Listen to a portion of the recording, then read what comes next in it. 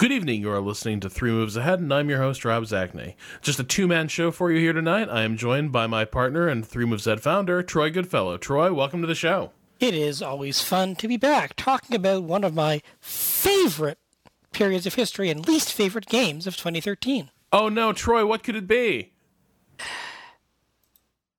I don't know, I forget. It's the Caesar and Gaul expansion, man. Oh man, you're right. But you wouldn't know it, would you? There's a thing about that. No, it's very Caesar. It's very Gaul. It's very Rome to Total War. It's just a different map. Yeah, and I think that's kind of it. So, as we've been talking about it over the course of this week, I reviewed it for Eurogamer. I don't think the review's gone up quite yet. But as I was playing it, I was really hoping that this expansion could address at least some of my myriad issues with Rome 2. And to its credit, it does. I think the best thing this expansion has going for it is it shrinks this ridiculously overblown game into something more manageable and addresses, I think, a problem that we both had, which is that in vanilla Rome 2, that map was so expansive that there wasn't nearly enough friction between the factions. It was just huge wastelands between anybody doing anything to each other. This is something that I know you and I have talked about, and we've talked about some of our friends about looking forward to this Gallic expansion and comparing it to, we've moved to put this in the context of other Total War expansions. A lot of we compared it favorably in thinking to the Napoleonic campaign's expansion of Empire, which was small, tight, very focused on battles, very compressed, unlike the sprawling mess of Empire Total War. Or even some of Shogun was a really good game. They had really good expansions that shortened the time frame a bit, but gave you really, really cool things to do. So in many ways, they were focused expansions, but not the same size map, but the experience was much tighter and much faster. So they took a good game and made it more interesting by putting a different spin on it. You know, I'm so glad you brought that up, because that's actually the first thing I brought up in my review that I wrote, which is that one of the things kind of working against Caesar and Gaul is I think Creative Assembly really developed a fantastic track record with their expansions, not just in terms of them being really good, but in them doing something maybe a little bit different than the original core game did. Like, the Fall of the Samurai expansion is effectively a different game. It's The Last Samurai, the game, really. It's a rifle. It's an Age of Rifles mashup with samurai weaponry, which is really cool. It's a really engaging concept. And don't forget, Napoleon had an expansion campaign itself, the Peninsular War, where it had a slew of new mechanics to at least try to address the fact that Napoleon was, on the one hand, fighting the remnants of the Spanish Empire and the British, but then he was also fighting a counterinsurgency. And so you had a lot of emphasis on agents in that game. That you'd have this idea of you'd have an agent around that was basically waging guerrilla warfare, and there's this little battle of hearts and minds that was taking place. And it's really the only time that the Total War series really took the agents seriously, because this is really, and I'll talk about this with the Gaul expansion as well. They insist on putting all of these agents into the game, but then making this huge big ass map where it's just more efficient for me to send a goddamn army up there than to hope a spy takes out a general or sees something interesting. The way that agents have worked historically with Total War campaigns. But in that Peninsular War one, the agents were actually given important and useful things to do throughout the game, and they were kind of a lifeline, especially for the Napoleonic player. And that's the sort of looking at your rule set and what can I do to this to make it fit the setting that Creative Assembly has done relatively well in some of their recent expansions. Now, before Empire, their expansions had a real mess of a record. But after Empire, I think they, with the Napoleon one, I think they've done quite a good job with it. Gaul is, I just see it as I think you may like it more than I do. I don't know. It just feels to me like a somewhat smaller Rome Total War, partly because for some reason they will let you have. You can start with a cap of 6 armies, where in the main game you start with a cap of 3. Yeah, they cap you really low. And whereas in this Caesar, he can have tons of armies, so it really feels like a small map because you can just form a line and sweep your way north if you have to. Eventually, once you have the money to afford them, which sack a few towns and you can get that going pretty well.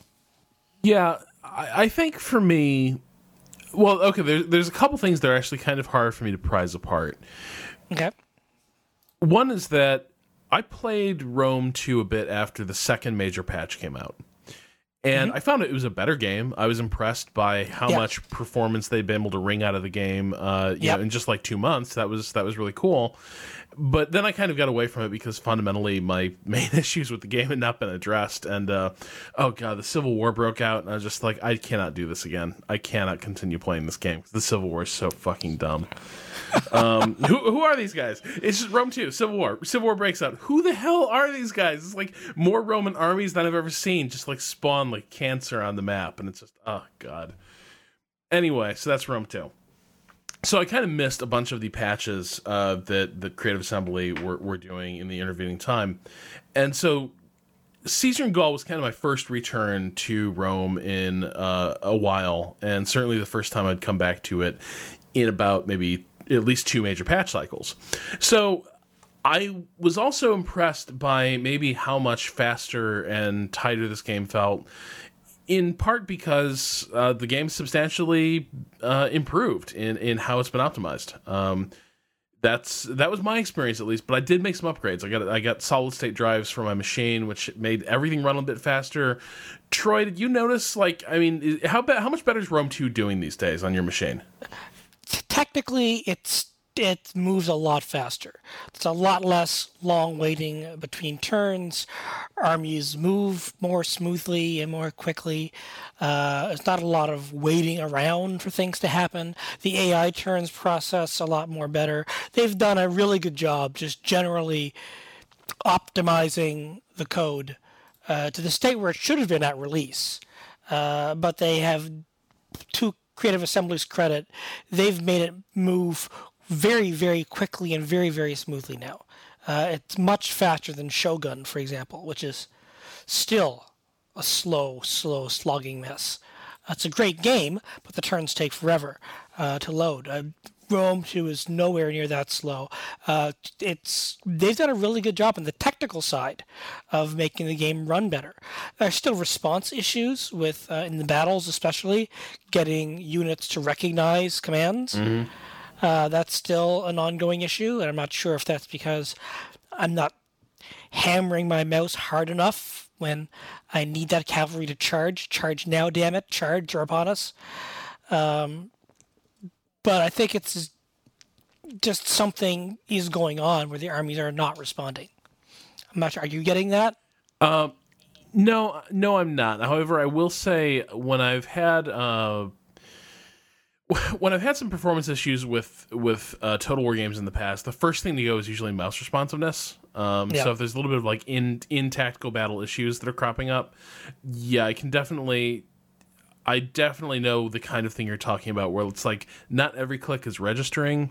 Plus, you have the weird Total War thing of how your commands are being interpreted. Like, sometimes you tell your guys just to move, right, and they start running just like across the map to their new position. It's like, dudes, you didn't need to. No, stop. Like, chill. Like, save your strength. But then when you got a cavalry unit and you're like, hit those guys right fucking now, and you like double right click on the enemy. And your cavalry just sort of start like cantering toward them slowly, slower than an infantry unit. In fact, that can be a little bit exasperating. The inconsistency with which Rome interprets your orders. Maybe it's not inconsistency because it's actually quite consistent. It just never is quite doing exactly what I want it to be doing. But yeah, I think I haven't run into those issues. I've had a few crash issues, but. Right.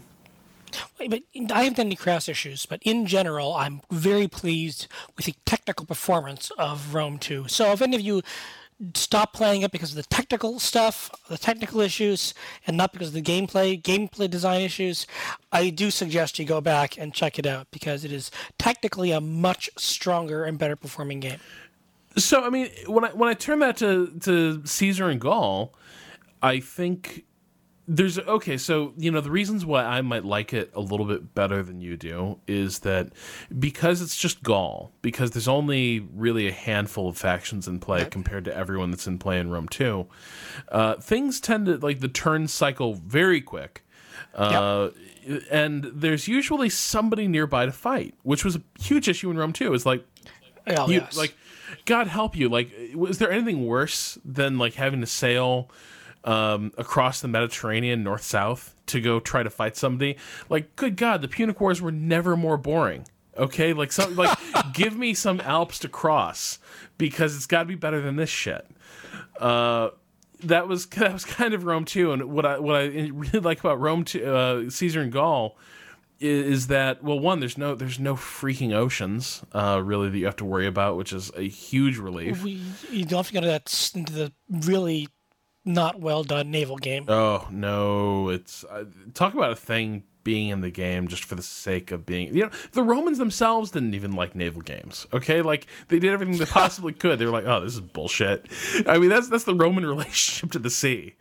So I think the Creative Assembly probably should have taken a cue from them and avoided that. But the main thing is, though, in my experience in playing Caesar and Gaul, there's usually a good fight on the horizon. There's usually a city nearby that I can march to and take. There's a few good armies nearby that we can get in a good scrap with, which just Rome 2 didn't generate enough of those conflicts, and Caesar and Gaul sort of has them in spades. And so, while I still wouldn't say it's like, a great Total War game, it definitely gets me closer to what I consider the classic Total War experience of this, like, whole do a little bit of consolidation, building up, expand an army, then send your guys out, find someone, fight a few, like, critical battles, storm a city, and start consolidating again. And getting back to that cycle was really nice, and not having to deal with so much bullshit.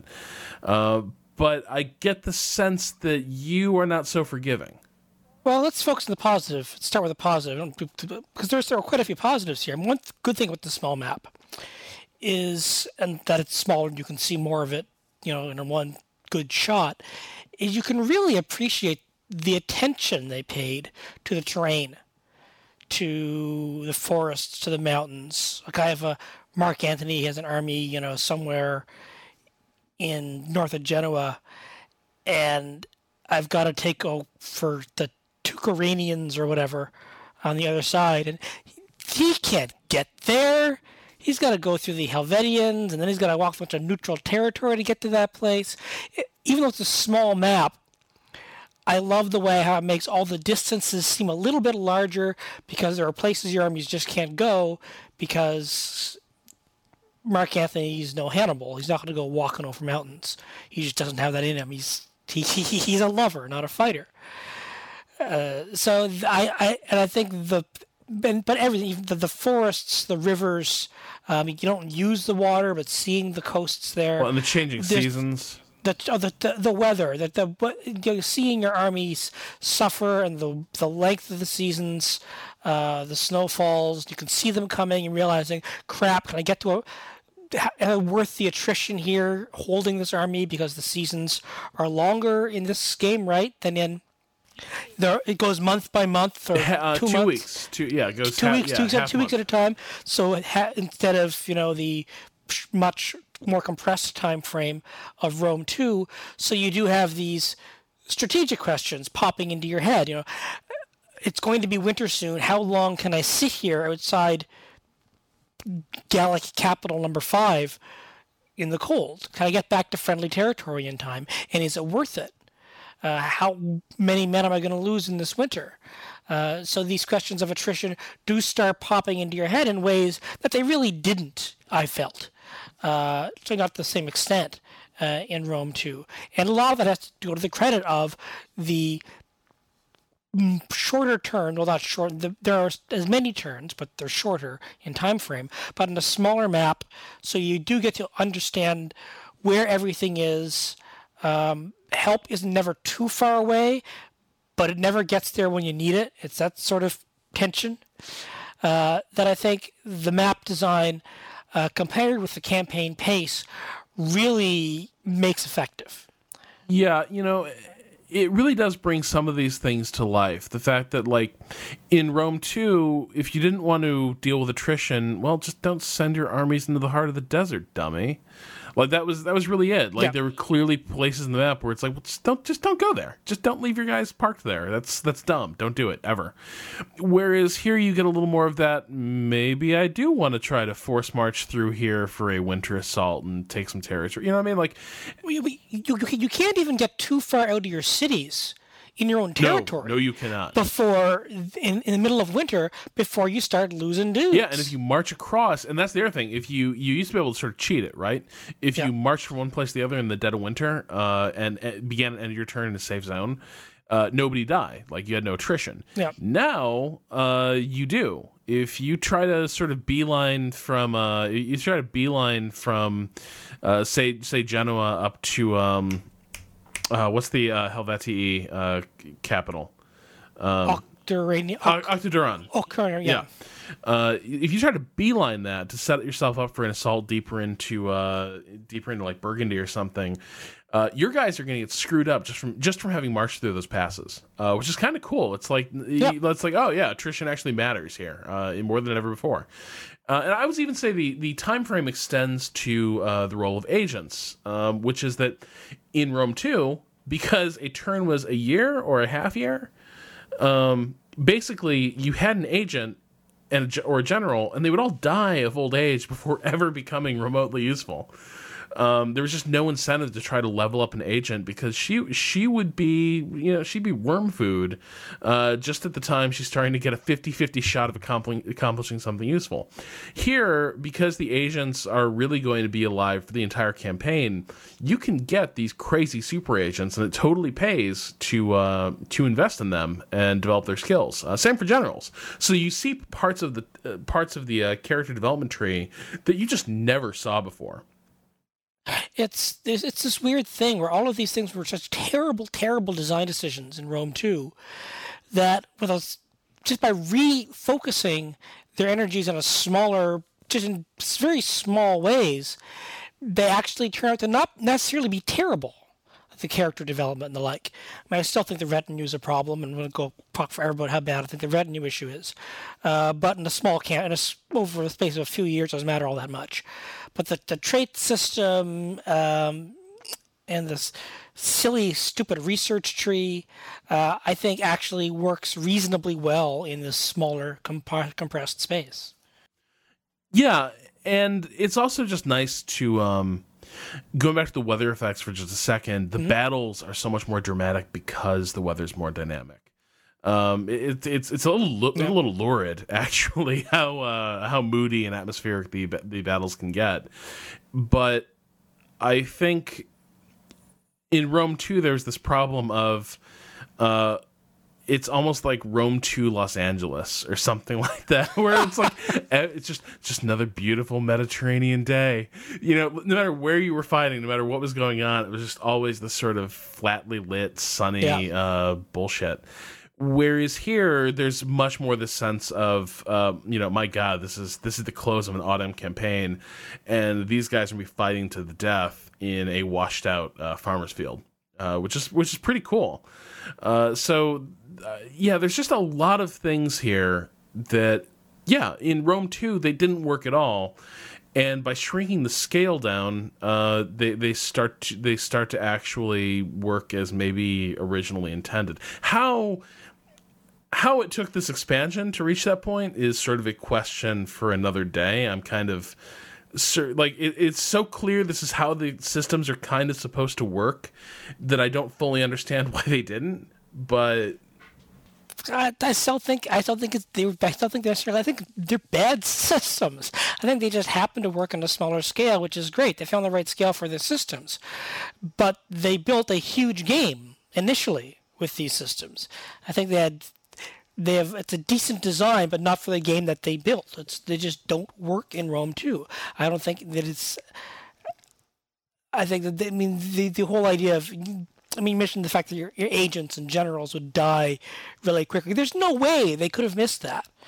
There's no way this would not. This wasn't an issue in other Total War games, and the first Rome, your general's dead, no problem. Partly because the map itself wasn't this ridiculous expanse that took 30 years to get across. Just so dumb. It's not even how the world works. Like, you literally could walk from you can walk from Italy to France in less than a year. It can be done. It can.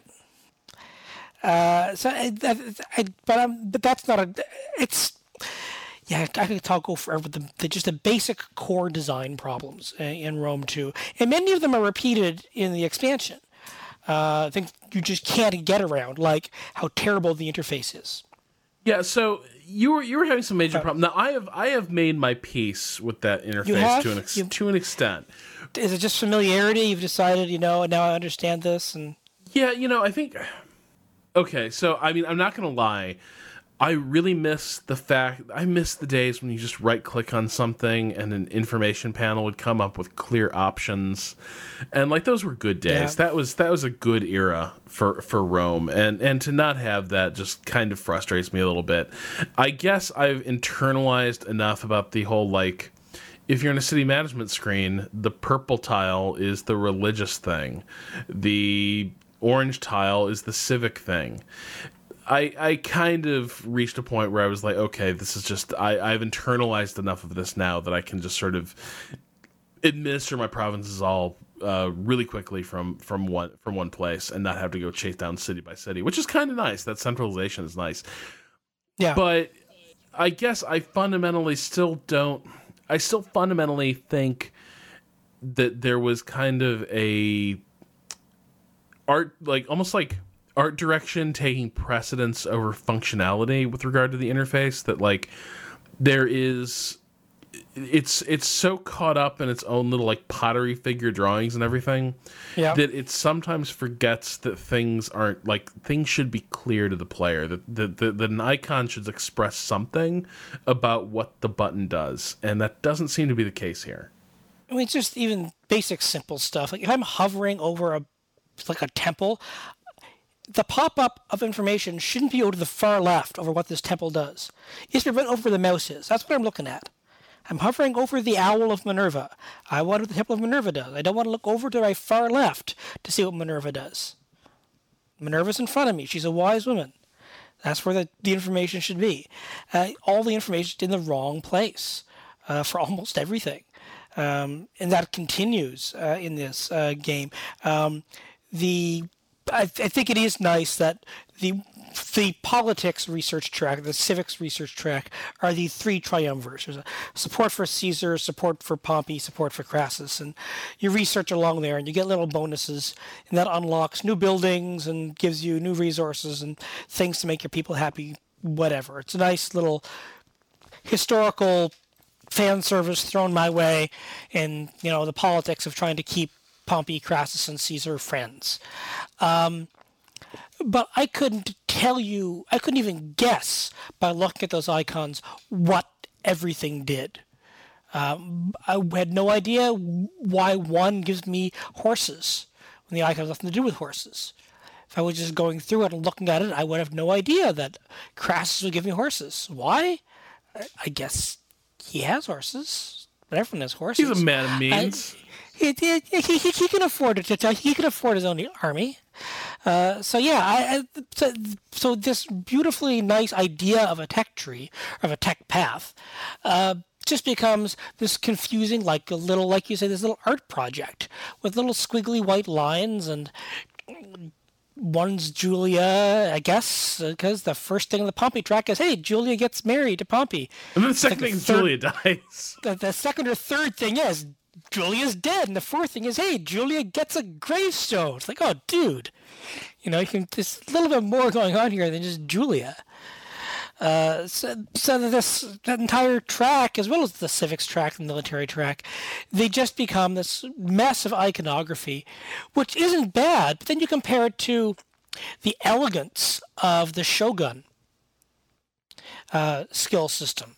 and tech system all the way down through, which worked for not just for buildings and research, but also for the traits, just where the art and the information seemed to work in harmony.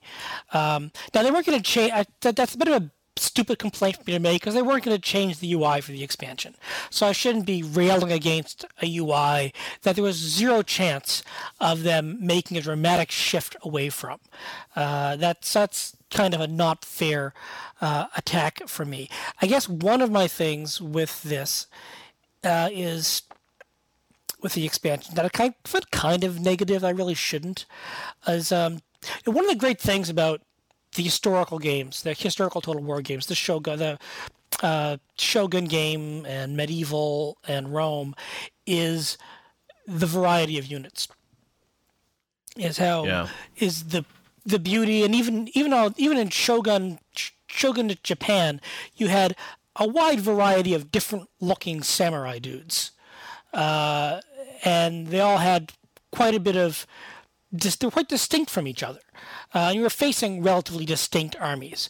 Some might have more muskets, some might have more spears. But one of the great things about the pre-gunpowder Total War games, and something you don't get in Napoleon or Empire games, really, is the variety. This game, it's unavoidable, but it is legions against barbarians. Forever. Barbarians all the way down. You might get some neat cavalry thrown in, and if you move far enough along the track before you destroy Gaul, you'll get some elite Roman gladiator units maybe. But generally, you're just going to be stocking up on legions and javelin dudes and maybe a few horsemen. But it's almost always going to be legions and javelin dudes beating off hordes of naked Frenchmen. Thank you for working beating off and hordes of naked Frenchmen into the same sentence. That's gonna make our highlight reel. Yeah, I'm glad. So that I guess here it is. This is part of the fault of history, because that's what history was. This is, as Bruce would say, this is how it really happened. You really did have, a bunch of Roman legionnaires just beating army after army. But Caesar did also have a lot of mercenaries that you don't get to see in this. You don't get to see, the Spanish mercenaries. Where are my Numidians at? The Cretan archers, the Numidian cavalry, or the German mercenaries. You might be able to get some German mercenaries if you go further north, but I haven't found any. But the German horse he would hire. These were all important parts of his army, especially towards the end of the Gallic War. But you don't get that variety, which is such an important part, I think, of the Rome experience. Even when the game isn't being a successful game, Rome 2, you still have, holy crap, there's elephants. It's a whole forest of spears walking towards me. There's chariots. Mm-hmm. There's not supposed to be chariots, but here are chariots. There are different types of swordsmen. You get to have this whole panoply of the ancient world in front of you. And though I don't play a lot of the battles in the Total War games, because I do find sometimes they drag on, or the AI is just not quite good enough, so I'll auto-complete a lot of them. But, this just makes me more inclined to do it more quickly. Just because, I know what my battle plan's going to be. I know this is a flat spot of land. There's not a lot of creativity here. Or, this is a hill. There's no point in me staying on the hill because I don't have any archers to use it, so I'll just charge down and mow everything. My tactics aren't going to be that interesting or that flexible, so you don't get to have even any of Caesar's tactical brilliance in front of you. As beautiful as the battlefields are, mm-hmm. the battles themselves don't lend themselves to, I'm an alien force outnumbered in the forests. I've got to win this battle with the lowest possible casualties. Yes. Because your army does replenish. You still get your reinforcements, but you never get that feeling of. I think that I would have fewer problems with the same battle over and over again if I knew I had to conserve them, and I had to get better at them and make them more elite. Like I couldn't hold them back because I had to have them fight it. I had to get my 13th Legion. I have to get my units up to elite status, so they have to fight. And as they fight, they become more resistant to casualties. They get their experience, which does happen in the game, of course. But since the legions replenish and reinforce quite easily, you don't have that sense of, I need a crack unit right here, right now, and here's the crack unit. Because you know what? This rookie legion, it'll get its lead, it'll retreat, it'll lose this battle, but it'll get experience, that's fine. You don't have that sense of the loss of manpower that this campaign was so important. I mean, yeah, Caesar could call for more legions, but there was a limit on what he could call for. He was so reliant on his Gallic allies. That's why the diplomatic game, which is still not that much better in Gallic Wars than it is in Rome 2. That's why the diplomatic side of Caesar's campaign is just as brilliant and essential as the military side. I mean, why did Vercingetorix's rebellion scare the crap out of Caesar? Because he had no diplomatic room to maneuver, really. He was kind of shut out of this entire field of battle, the diplomatic side that he'd relied on for so long. So, and I think that part of an essential part of the Gallic Wars is missing, where you compared, as you said earlier, to the Napoleonic Peninsular War campaign for Empire that really did get at some true things about that very difficult campaign. Yeah, there's a lot of things there that I kind of want to get into because there's a lot of great points, and I think the first thing I wanted to maybe ask you about is that, do you remember how dramatic terrain used to be in the Total War games? Like in Shogun and Medieval, it was really commonplace to have these really salient geographic features on the map, and I kind of feel like ever since they started. Talking about satellite scanning and whatever their whole like, oh, this is, the real area, whatever. I feel like there's been a trend with each new Total War to sort of like flatten the world out a little bit. Like, the battlefields they feature, if there's a hill, it's not going to be much of a hill. If there's a ridge, it's going to be a small one. If there's going to be a forest, it's going to be sort of a tiny. There aren't that many big dramatic maps anymore, which, maybe is realistic. Like, who really would fight on a 40-degree slope up a mountain? That's pretty rare. You're going to have a general feed his troops up. It's cool if you're defending that ridge. It's a hell of a view, but it's not terribly convincing. On the other hand, I feel like, every map in Rome 2 feels like the dance floor of Ares. It's perfectly laid out for spearmen and infantry and cavalry to engage over a broad plain, which, at first it's like, ooh, this is roomy. I can get my whole army into action. It'll be cool. But after a time, I really find myself missing, like, the whole, my left flank is anchored on a steep ridge, and they're going to sweep the hill clear as they charge down. I start to miss the whole feeling of, my God, my cavalry is going to get massacred by ranged units before they ever get close to doing anything, because the guy's on a huge ridge, and I don't know how to storm it. Right. And in this and in Rome 2, I kind of feel like, it's all kind of perfectly laid out for you guys just to go at each other. I've run into some pretty steep hills. I've been caught on some steep hills, so I have seen relatively steep hills. But you're right that in general, I mean, once they moved to the satellite scanning and the 3D map thing, you could pretty much you could choose your site of battle. Something you couldn't do in the old province to province movement, because each province had a map to it, for the most part, or maybe a couple of maps, but there wasn't a lot of variety within that province. Now you will choose, and most of the land you're going across is going to be flat, and that's where you're going to be running into armies. There really aren't that many hills, it looks like, and there aren't a lot of forests. But I've seen a few sharp divides, but you don't know where they are, but you could certainly play an entire campaign and never see a thick wood, or never see a huge cliff face or huge mountain that you've got to struggle up. I was playing a battle against the Ruteni. I was taking the Ruteni city, and then the army came to the Dead Man army came to support them in the besieged city.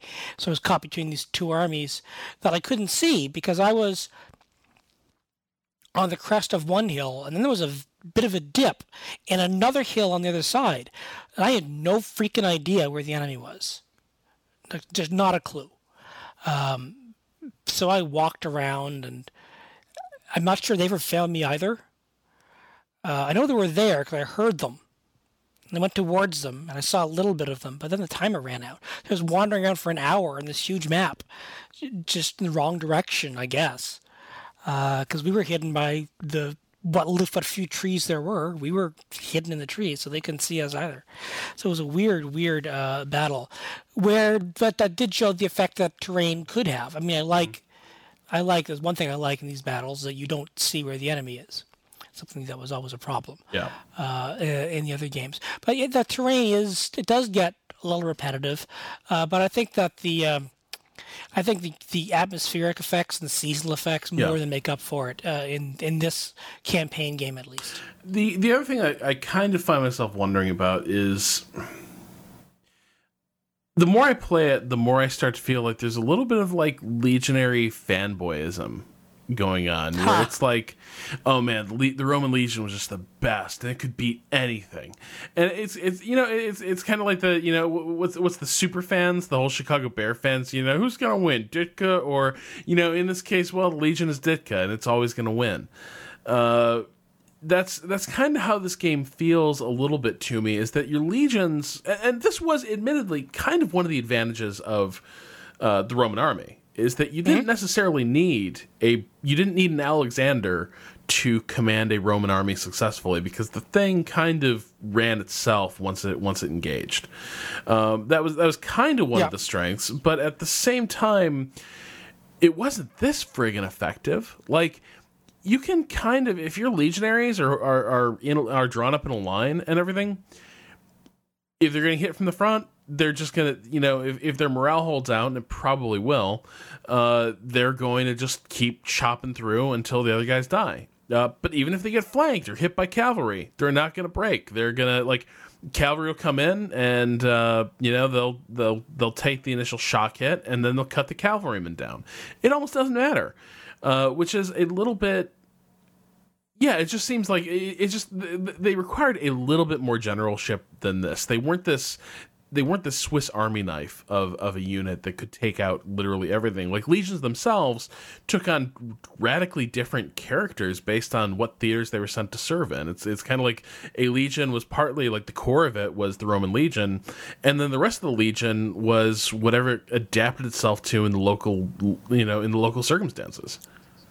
And we talked a bit about this the other night. I mean, one of the issues here is that the AI still can't put together a decent battle plan. So it will, just attack your legions head on in the front and in the face. But in a lovely battle line. I gotta give it that credit. In an absolutely beautiful marching battle line. And that's fine if you've got a war cry in charge. But, I mean, it's especially the problem with cavalry that we talked about. The cavalry, instead of charging, retreating, and charging, a good proper cavalry charge, the way it should be done, the way we as Total War players do it, you hit, you pull back, and you just keep hitting over and over again. But you don't just sit there and get cut to pieces by Spanish swords. That's just not a good way for cavalry to work. And because cavalry are so important in the Total War value, in their hierarchy of values of a Total War army, once a cavalry unit is put to flight, a lot of the other units start freaking out.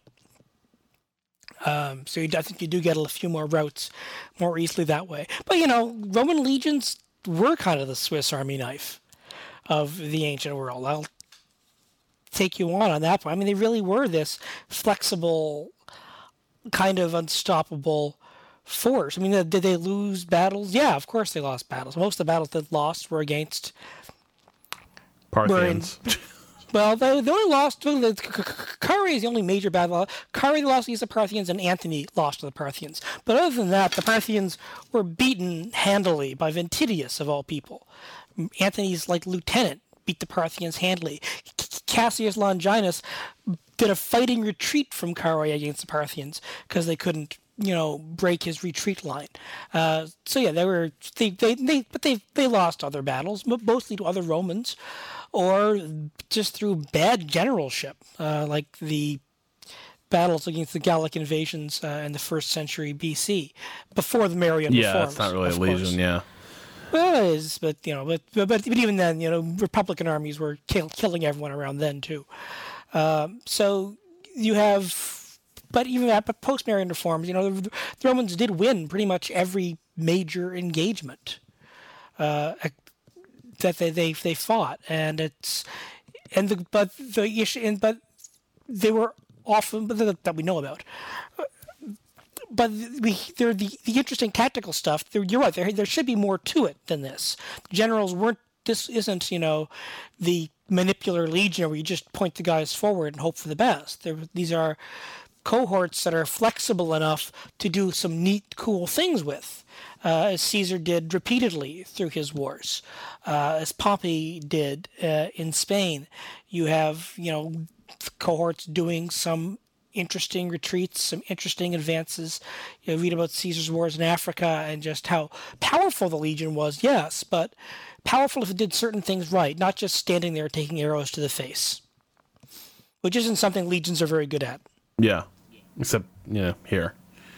Yes. So, I'm fine with the legion being kind of a super unit, or I would be, as I said, there was a sense they were scarce. Yeah. But because that scarcity isn't there, because you don't have, the limits that Caesar had on his legions. We get to that point famously. It's even one of the tech things for Pompey. Famously, he has to give his legion back to Pompey because the Senate asks for 1 legion from Pompey and 1 legion from Caesar. And Pompey says, well, one of my legions is with Caesar. So Caesar ends up losing 2 legions to the Senate because he has to give back Pompey's as well. And that's a famous moment in the war. And Caesar's like, what the hell am I going to do with 2 fewer legions? This is right around Alesia.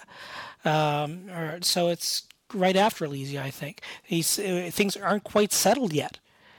So that sense of scarcity isn't there. And I think that would make you a little bit, more willing to accept the gospel truth of the power of the Roman legion. Yeah, I guess I think you're probably right in that it would probably work better if there was the sense that every legionary you lost was kind of this precious resource that you were down, as opposed to, well, I guess I just rotate this army closer to Narbo now. Okay, they're charged back up, and after a month you've got your legions fully restocked and ready to go, as opposed to this horrifying sense of like, well, I fought a huge battle in the spring, and there ain't going to be no more serious reinforcements from Rome until the next campaign season. So if I screwed this up, that's kind of what I got, which should be pretty cool. So you send your guy back to Narbo to get more units, but it could take a while. And meanwhile, you've got to trust your allies or your mercenaries or your auxiliaries out in Belgium. That's the other thing. So I've been rereading Caesar's commentaries on the Gallic War, and one of the things I've been struck by, and okay, so Total War games are clearly not history, as witnessed by the fact that everybody has a Zippo lighter to set their whatever their throwing implement of choice is on fire. Everyone can do that, even in a driving rainstorm. In fact, it totally works, but. So the thing is, if the campaign in Gaul were just sort of this like steamroller conquest, it wouldn't be terribly interesting. If it was just like Caesar starts in southern France and just keeps marching north, and each year he eats a little more France, you wouldn't have a terribly interesting story. It wouldn't be this masterful campaign. What makes it kind of cool, and this is kind of what I'm sad that I'm sad that Caesar and Gaul doesn't quite bring out, is that a lot of this campaign is built on this, quicksand of alliances and betrayal, that the Gauls can never really get their act together effectively long enough to resist Caesar, or they don't ally at the right times. But also Caesar can never trust his Gallic allies, or he can't trust someone to stay neutral, because all these people are kind of jockeying for position in Gaul. The situation's constantly shifting. Like Caesar's, his second year's campaigns are actually in the north of France. He's fighting the Belgians. That's the second thing he does after fighting along the Swiss border. You don't get any of that in Caesar and Gaul. In Caesar and Gaul, it's very much just this like brick by brick conquest. Took something in southern France, now take something in southwest France. Okay, I've locked out the bottom row of France. Now I go north, and it's a little disappointing, and it really does highlight the limitations of this diplomacy model, which just really isn't supple enough to really have anything terribly interesting happen. The Gauls can federate; they can join with each other, and they can fight. They have their own wars, their own little squabbles. But really, there's no. It's not a very flexible system. I don't get any sense of personality for who these people are. They put, so and so. I want to declare war on the Allobroges, and you're my ally. You're coming with me, right? Say sure. The Allobroges offer me 2,000 gold to make peace. Sure. I have no reason to hold one alliance over another, because these are these tall, tiny little Gallic states that are never much of a threat. There's no sense that I am in any danger. My campaign is in danger. And like you say, it's just a brick by brick from south to north conquest. It's not, okay, I'm in Switzerland, but now I'm in Belgium, and now I'm in Aquitania, and okay, now I've got to go to Britain or whatever, and there's something going on in the Rhine. There's never this sense of discovering where the conflict is. The conflict's where you decide the conflict is. It's easy to say that, Caesar just went there to start a war and conquer everything, which he sort of did, but he had to do it in the right way. He couldn't just show up and burn everything down. That's what Crassus would have done, but that's Crassus. Caesar was a little more savvy than that. He was about, making sure everyone was fighting the right war at the right time and never too outnumbered, and making sure he had a way back. Because I'm not going to hold the fact that it's ahistorical too much against the game, because the whole point is to tell your own story of the conquest of Gaul, blah, blah, blah. But the campaign will always play out pretty much the same. There's not going to be a lot of variety in this very small campaign as you play it, which is kind of too bad, because it is, a really dynamic and exciting war. I'm more Republican than a Caesarian when it comes to my understanding of the Senate were the worst. Final days of the Republic. Don't get me started. They were seriously the worst. Hey, Caesar was the senator too. If you haven't read listeners, you haven't read the commentaries on the Gallic War, there's a reason they were like training school books for people learning Latin. It's just such a pure, simple, clearly propagandistic, half lies description. All truth. But enough of it is true, enough of it is reliable to get a sense of, okay, you can almost see, he never says, okay, now Caesar realizes he's in tough shit. Everything's, of course, well planned, but you can tell he's kind of ad hocing things because he's in trouble. It comes through in the writing because the writing is generally so clear. Even if he's trying to show how confident and in control he is, you can tell when he's actually not, because he's in trouble. It's just such a beautiful, elegant piece of writing. It's one of my favorite pieces of Latin literature because of that. And it's sort of one of the greatest campaign pamphlets ever written. For that second consulship, he never got fairly elected to. Yeah, there's definitely there's a lot of cool things happening in that book, and it's neat the way like Caesar's constantly sort of misdirecting the Gauls, that they can sort of see that he's conquering Gaul, like bit by bit, like bringing tribes to heel and everything. But it's happening in such a way, and there's always such a good excuse for him to be fighting whatever police action he's currently on, that it's like nobody can quite put the pieces together until it's too late. That, you know, my God, we're like, hey, we've given him half the country. There's no turning back at this point, because he's always like, there's somebody acting up in the north. Okay, I'll show up and we'll square it away. Don't worry. Because there is no country. He's got this hired gun, and everyone sees him as the guy who can square things, who can give them. He's the super weapon. Yep. Who's introduced into Gaul, and he's been winning all these wars for all these people, and that's great. He's on their side. And it's just kind of too late when they're finally rallied and somebody says, hey, you know what, dudes, you're losing everything. And it's really a nice, it's the divide and rule aspect of Roman life, and sort of the only clear text example we have of how it worked. And we have secondhand accounts of how it worked, Pompey's campaign against the Sertorians in Spain, and his campaign in the East, and of course what Scipio had to do in Africa. But as far as first-hand accounts, it's a nice story. And the worst part of it is, here's my part from the Caesar's battles, from Caesar's commentaries that isn't in the game, and those are the amazing battles he had to fight. I mean, here we have the Total War system, and I've always complained about this in all the Total War games. There just aren't enough historical battles to fight. There aren't enough, scenarios.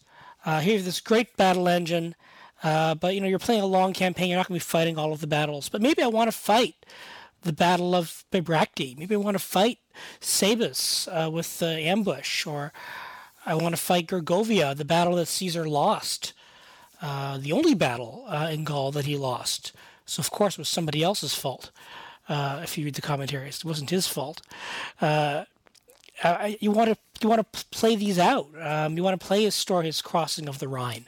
These are amazing encounters that will be nice to see brought to life with this beautiful artwork and beautiful units and beautiful topography, and we don't get any of that. Yeah, we do get. So we get his signature battle. We get Alesia. Yeah. Sort of. Alesia the great thing about Alesia isn't the stabbing. Yeah, it really is. Alesia is this great, amazing moment in military history. And it does end with a really great, exciting battle where the Romans have to fight Gallic armies on both sides.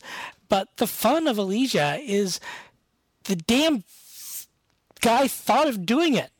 I mean, the genius of Alesia isn't the fighting; it's the I'm going to wall them in and then wall myself in. I mean, and then wait.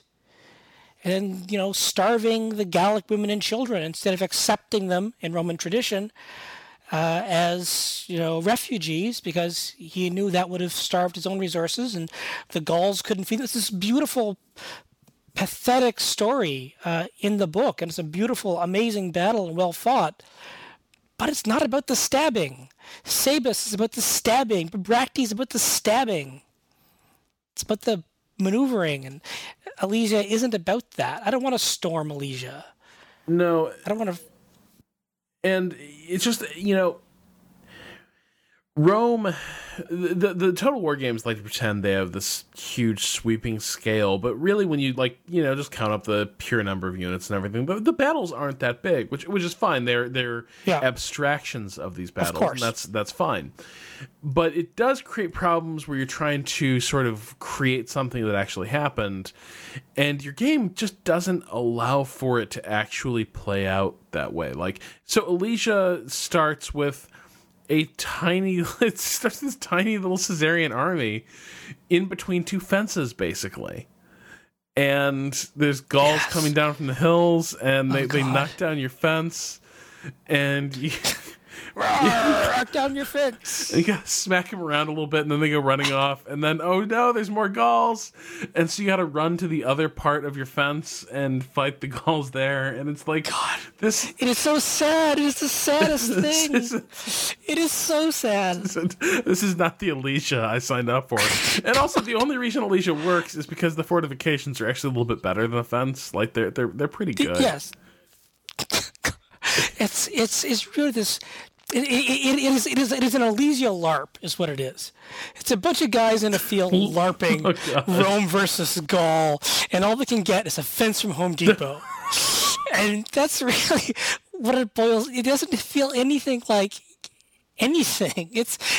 And they have so much to choose from. This beautifully well-written book with great details that are, even if you can cut the Gallic armies by a third and still have a decent, good, scary army crossing out of the woods to fight you. And they have these books to work with and make these beautiful battles, and they just don't.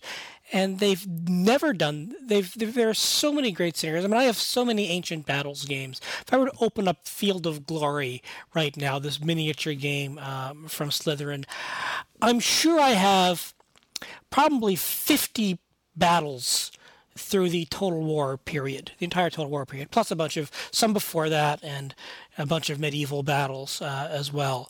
But just in probably 50 just in the time frame of Rome Total War. And how many scenarios do they give us? 6? And they got Raphia wrong because it's a chariot army. Yeah,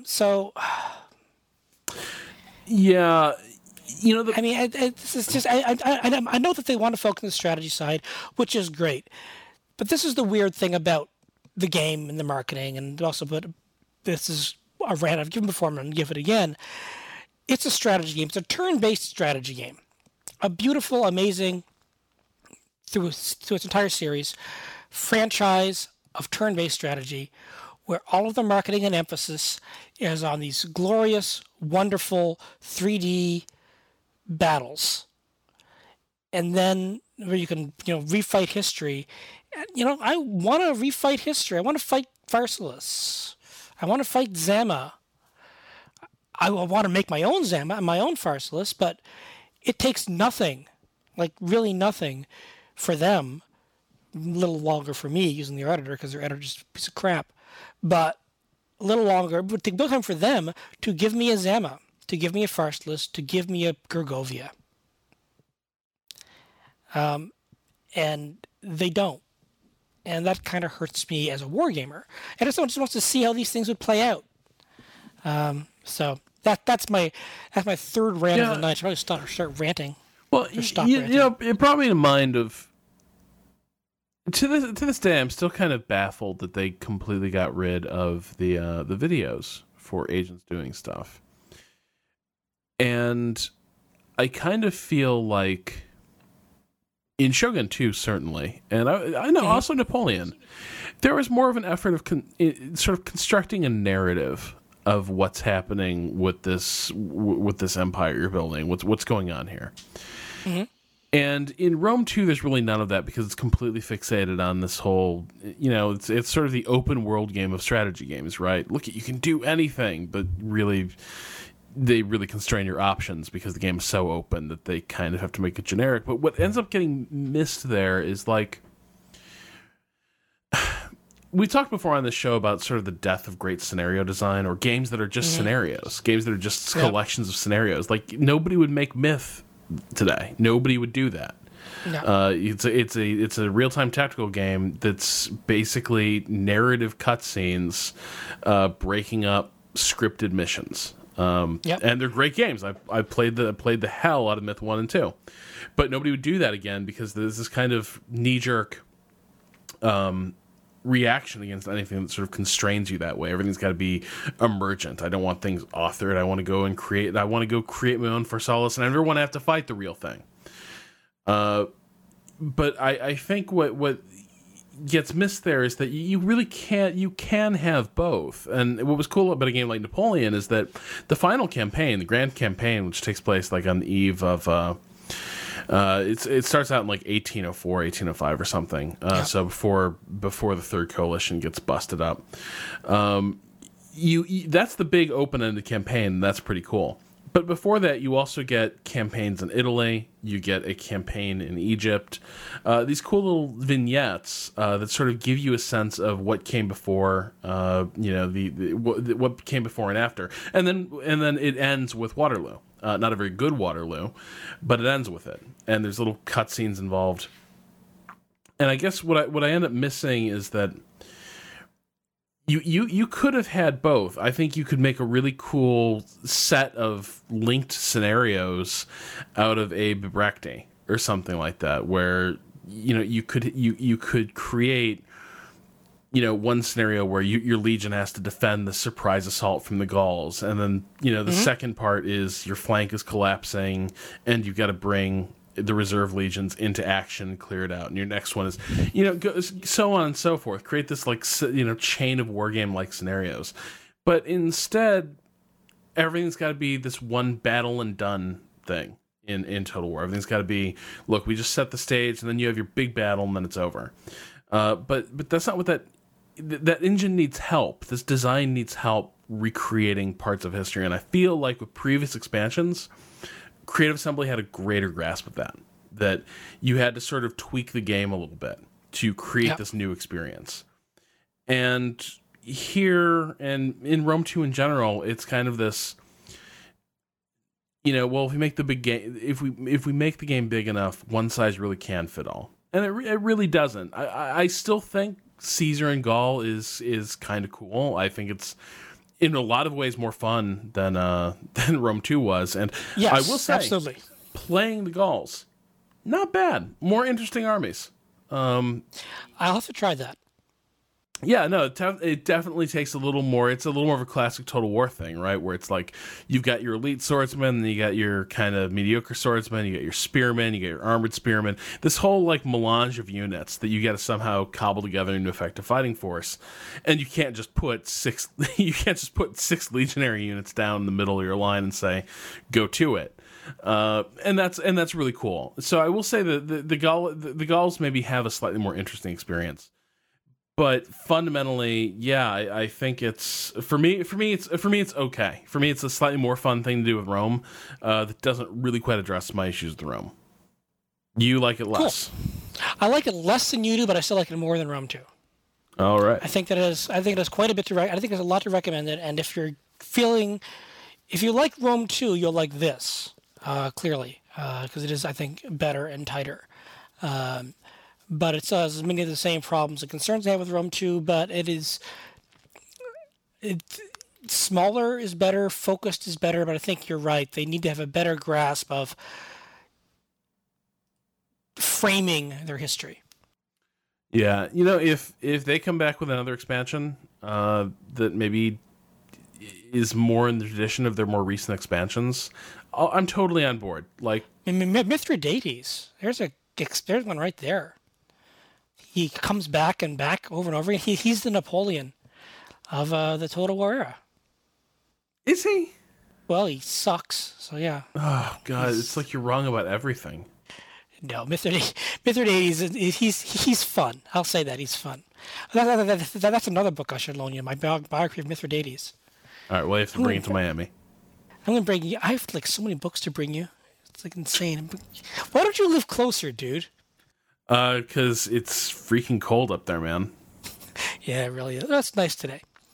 All right, so that'll do it for our discussion of Caesar and Gaul, and we'll be back next week with the inaugural installment of our Winter of Wargaming. It'll be one of a couple titles. We're working that out.